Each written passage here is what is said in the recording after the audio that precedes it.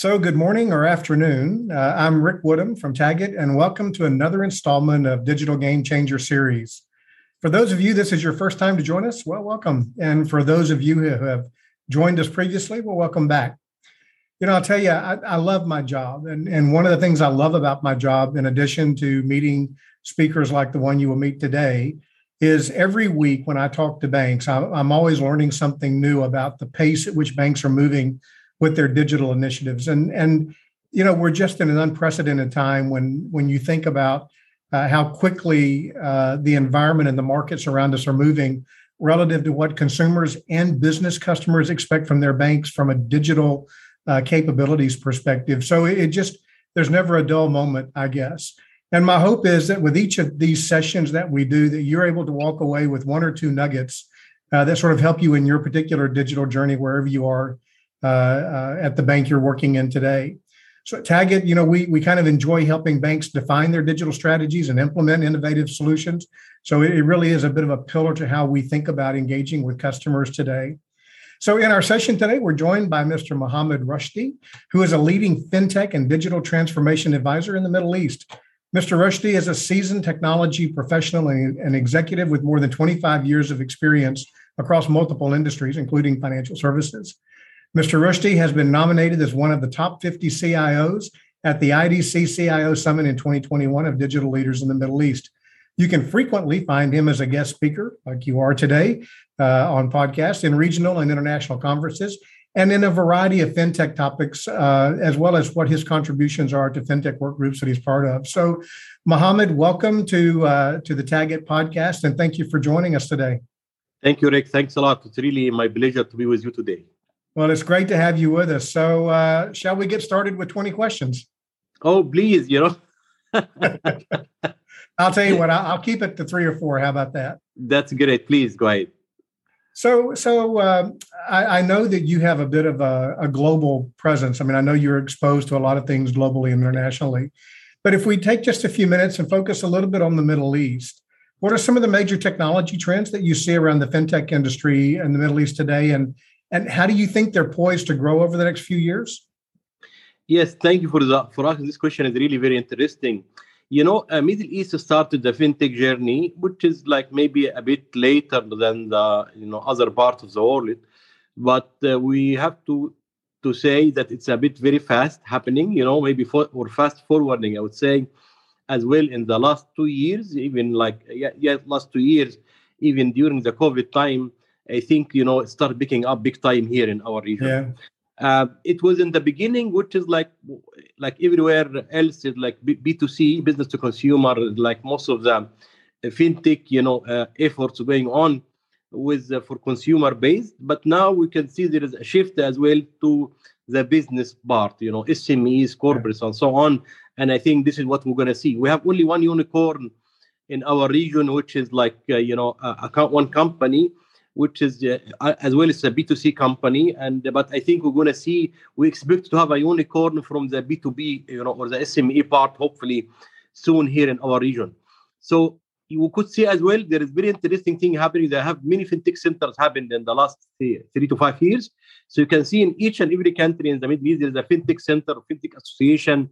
There is something called fintech, which is the government is pushing or supporting, ecosystem is supporting. So you can see many fintech centers. I think a good thing I can see as well in our region is some kind of competition.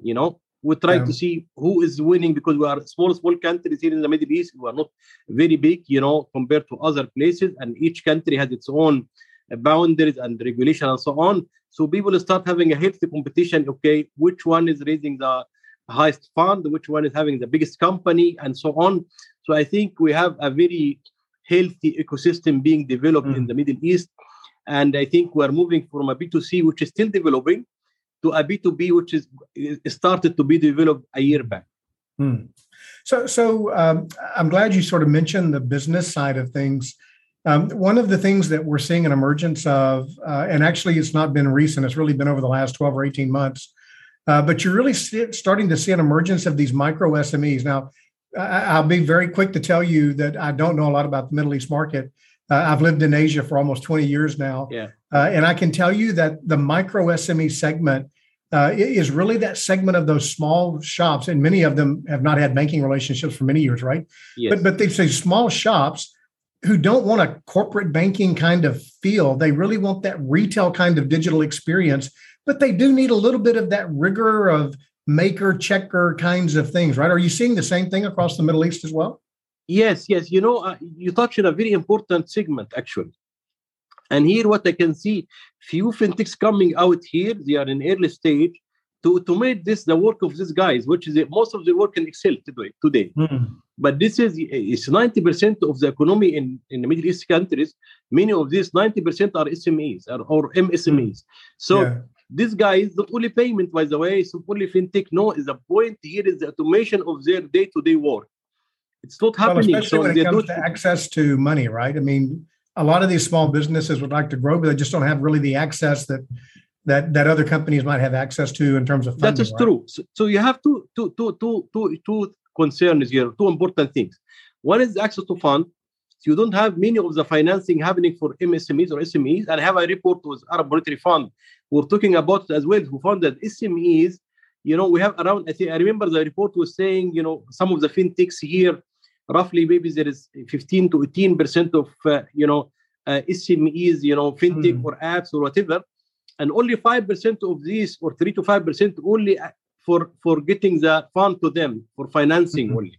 Oh, wow. The rest was only automation. So you rightly said, people are not able to get the fund. They're not able to get a banking, loans or financing and so on. So this is a very important part. We could see now things are happening.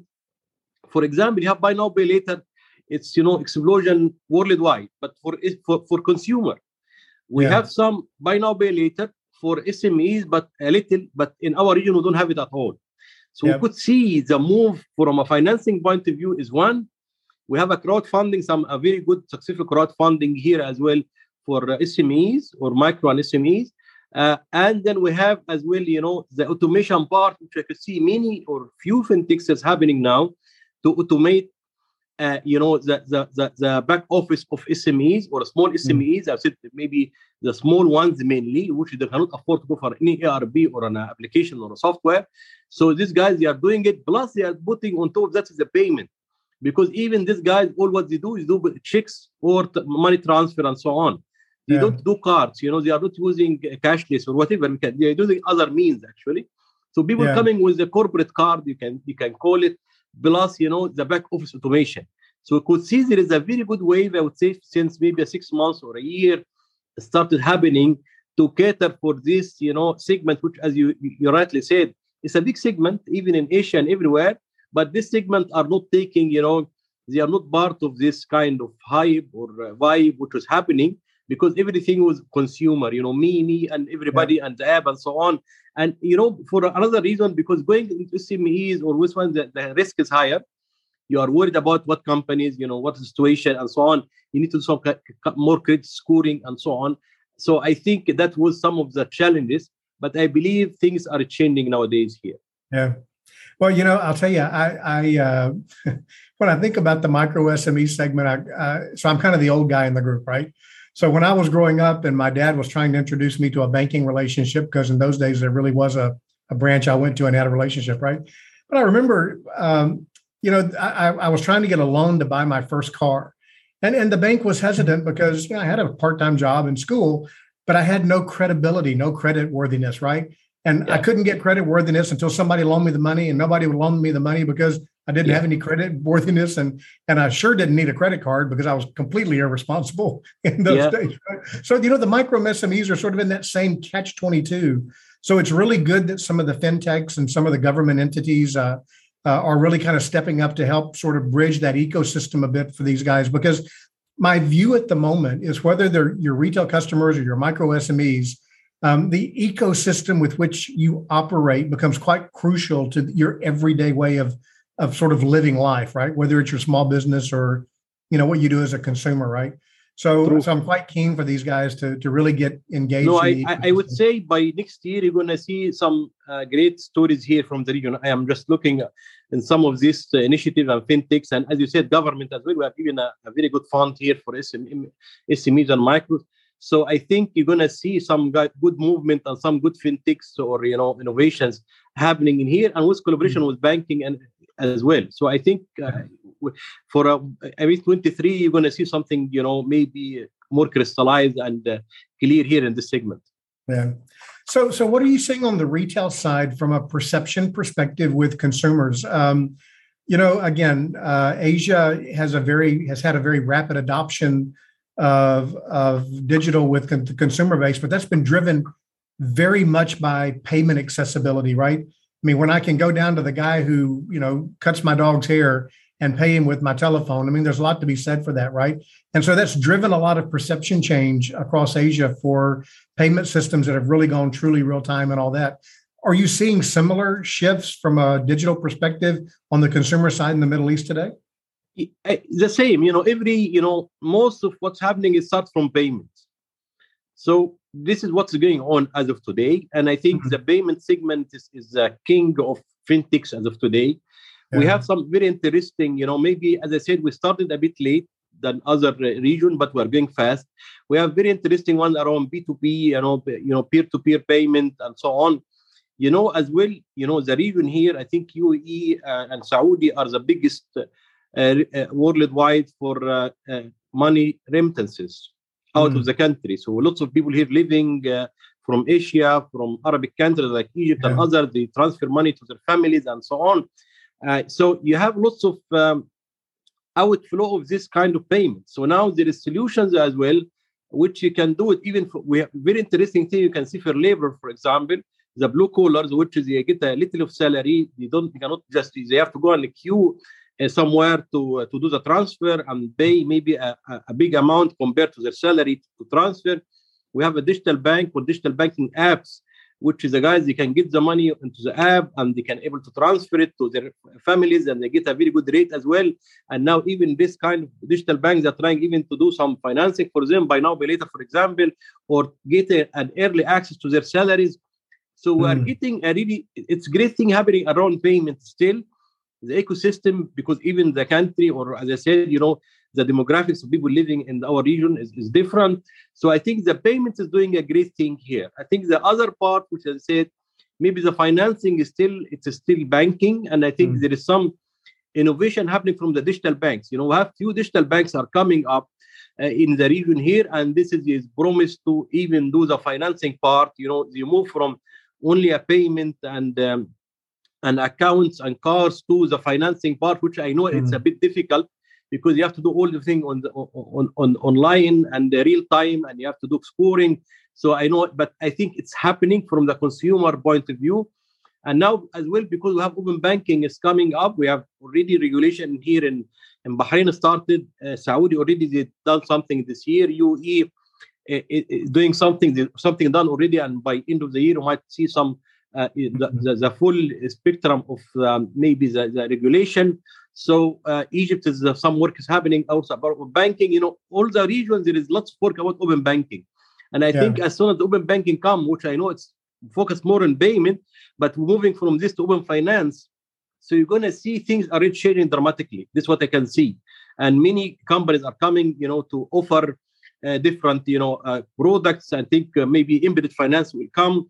So I think people are starting to see in the ecosystem what everyone position and what will play, what the bank will play, what the fintech will play. And I think now we reach as well something which I found it very good that incumbent and fintechs, they could see there is a synergy. Let us work together. I think 3 years back, it was a zero-sum game. It's me or you.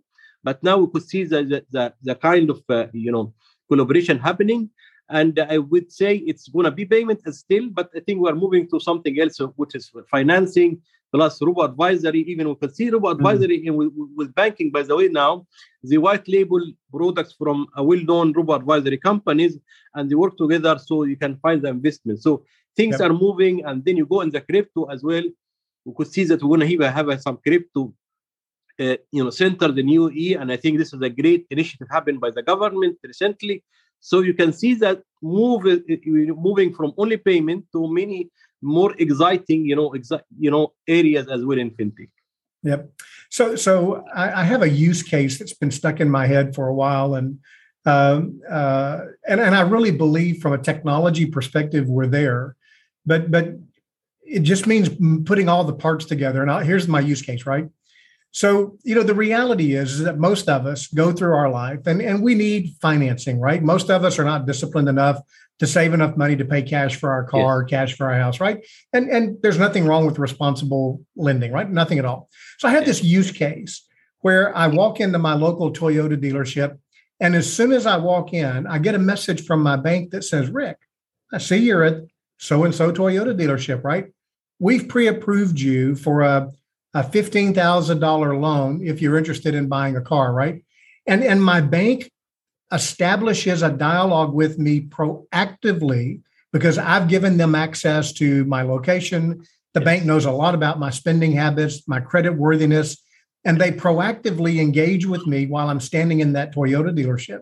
And when you think about the power that brings to the bank and what you can do as a consumer, it really opens up a lot of possibilities. So I think that as we're starting to mature some of these technologies, especially around AI and voice-related technologies, I think some of these use cases will really be very commonplace because you're right. 3 years ago, it was us and them. And we've kind of sorted out the fact that it's just us. It's all of us together, right? So I think you'll see some of this come to fruition, or at least I hope you do, right?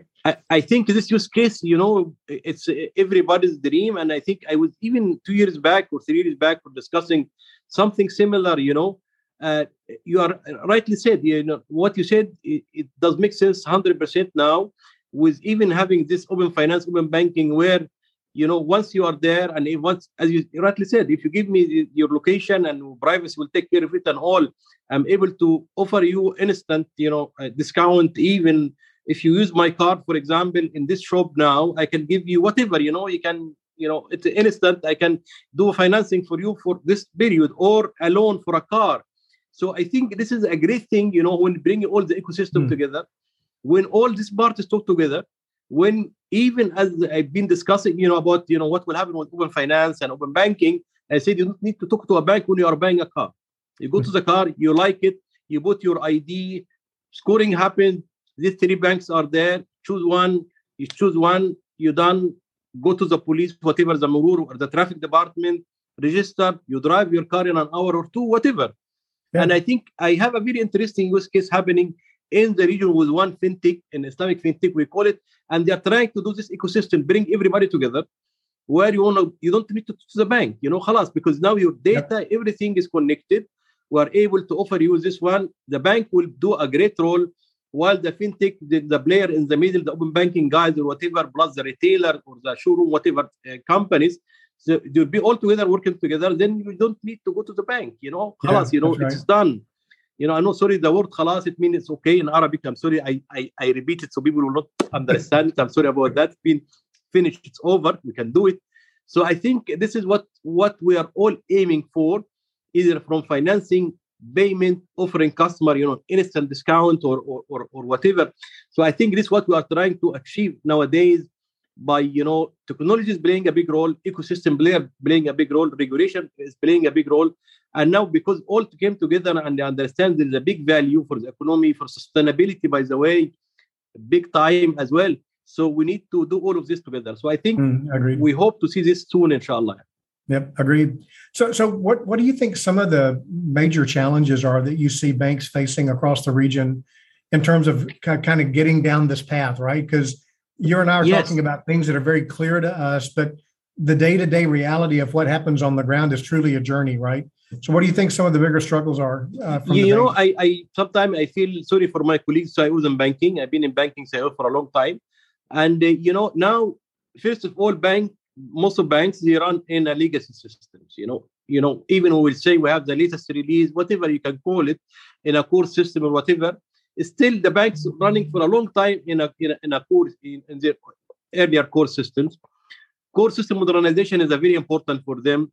Regulation does not allow, or still maybe allow now, to go for cloud. So we will start thinking about the cloud-based thing. So now there are lots of work they have to do at their, to tidy up the house, the system and technology and so on. At the same time, they want to move very fast with like think like a fintech. The guys came with a fresh mind. They don't know about risk and all of the stuff which we have in banking and so on. So they have this battle. They are trying to work in their house to make sure it's all okay, it's ready for open banking and the core systems and the back offices are okay. At the same time, they want to move very fast and the security to become in place. So I think this is like what's happening with them. The other thing I think banking is facing as well is a cultural change, because before we used to see being a open bank, say, okay, I can do this one, any technology you can do, by the way, it's not something far. But how long does it take you to do it? Will be able to prioritize this one, or shall I go and talk to a fintech or an innovator? So you need the cultural change is very important first, but technology can do everything for you, but how and when? You can drive a car, it can take you from here to there for an hour, and you might drive something, it can take you for half an hour, for example. So you have to make sure that collaboration is the key. Working your technologies, house and making sure it's all ready and it's all updated and so on is another thing. You need to see how can you really balance both and work. The other thing is working with the regulators as well. Because I used to tell people, don't say regulators is making us late. No, it's not. Because regulators does not know about this innovation, by the way. You need to go and talk to them. So to manage all of this, I think it's becoming like a pressure for banks to move. And it's a very important thing here I want to tell as well. You don't have to be in a blockchain use case because blockchain everyone's talking about. It's a use case. It's a business case at the end of the day. It might even sometimes don't bring money now, but can bring in the future. So you need to talk about short term and long term. And if you need to do something really, like it should have a value or a purpose. It's not like, we are not, as I said, digital transformation, I used to say, you should say transform digital. Because the transformation comes before being digital. Digital is a big enabler here. So you have to talk about the transformation itself, the business case itself, what you are bringing to your customer and so on. And then you are able to put your roadmap and move on and get the right, partner from a technology point of view and from a fintech and innovator point of view and so on. So I think this is what banks need to do and then move on. I think this like a more strategic. It's not a technological only. So we need to bring all this together, have a roadmap and move, because I think, the role will change and you should accept that the role will change. As I said, you don't see a bank. I don't need to go to a bank branch to buy a car. I need to go to a showroom to buy a car. So it means the roles will change. So technology will play a big role here. And then we might not need a branches, we might need a service centers and so on. So this thinking and the culture thinking need to be there. So I always learn something, right? So the concept of transformation first and then digital is a bit eye-opening, right? Because the reality is we all see things through the lens, our own lens, right? And banks are no different, right? Banks see things through the lens that they have in front of them. And one of the reasons why the partnerships with fintechs or bringing in new talent is important is it allows the bank to change the lens a little bit. And I think that's hugely important. So I want to kind of wrap this up into a nice package. So you're an advisor, right? So I'm going to ask you to give the listeners a bit of advice, right? So what do you believe some of the key ingredients are for these banks as they're going through this transformation journey where digital is enabler to that journey, right? Because I love the way that plays out, right? So what do you think are some of the key ingredients and what advice would you give these banks today? First of all, put your customer first. Think from the customer lens, not from the bank, not from the system. Forget about the system, the technology. Think about the customer. Customer experience become the most important thing in this transformation we're having today. Put your strategy based on the customer needs, and the customer needs not today, even the future generation, because today we, in our age, on our level today, our need from not different from the Gen Z and whatever is going to come. Then you need to put a roadmap, and this roadmap should handle all of these kind of requirements and so on. Work with all ecosystem around you because this can make a big difference. Don't look up yourself only because you can do everything. You can do everything after 10, 15 years, but you can do it today and tomorrow quickly. But, quickly. Work with regulators. Be open to all the innovation. Appreciate each and everything idea comes to you, even if it's disruptive, out of the box, because this is very important. Third, fail fast, or fourth, fail fast. So it's okay to fail. No issue at all. You might even, appreciate people failing fast and moving. So you have to make sure that, if you fail fast and you move, then innovation will be in place. You're going to move, you're going to do something else. And think as banking today, tomorrow will not be not like today's bank. It's different. It will not be a bank. It will be something else. Yep. So it kind of reminds me of the expression, there really is no standing still, right? Either you're moving forward or people are moving forward around you. And by default, you're moving backwards, right? That's right. So, Mohamed, what a great conversation. I've enjoyed being able to chat with you for a few minutes, and certainly good meeting you for the first time today. Thank you. It's my pleasure as well, Rick. It's very much my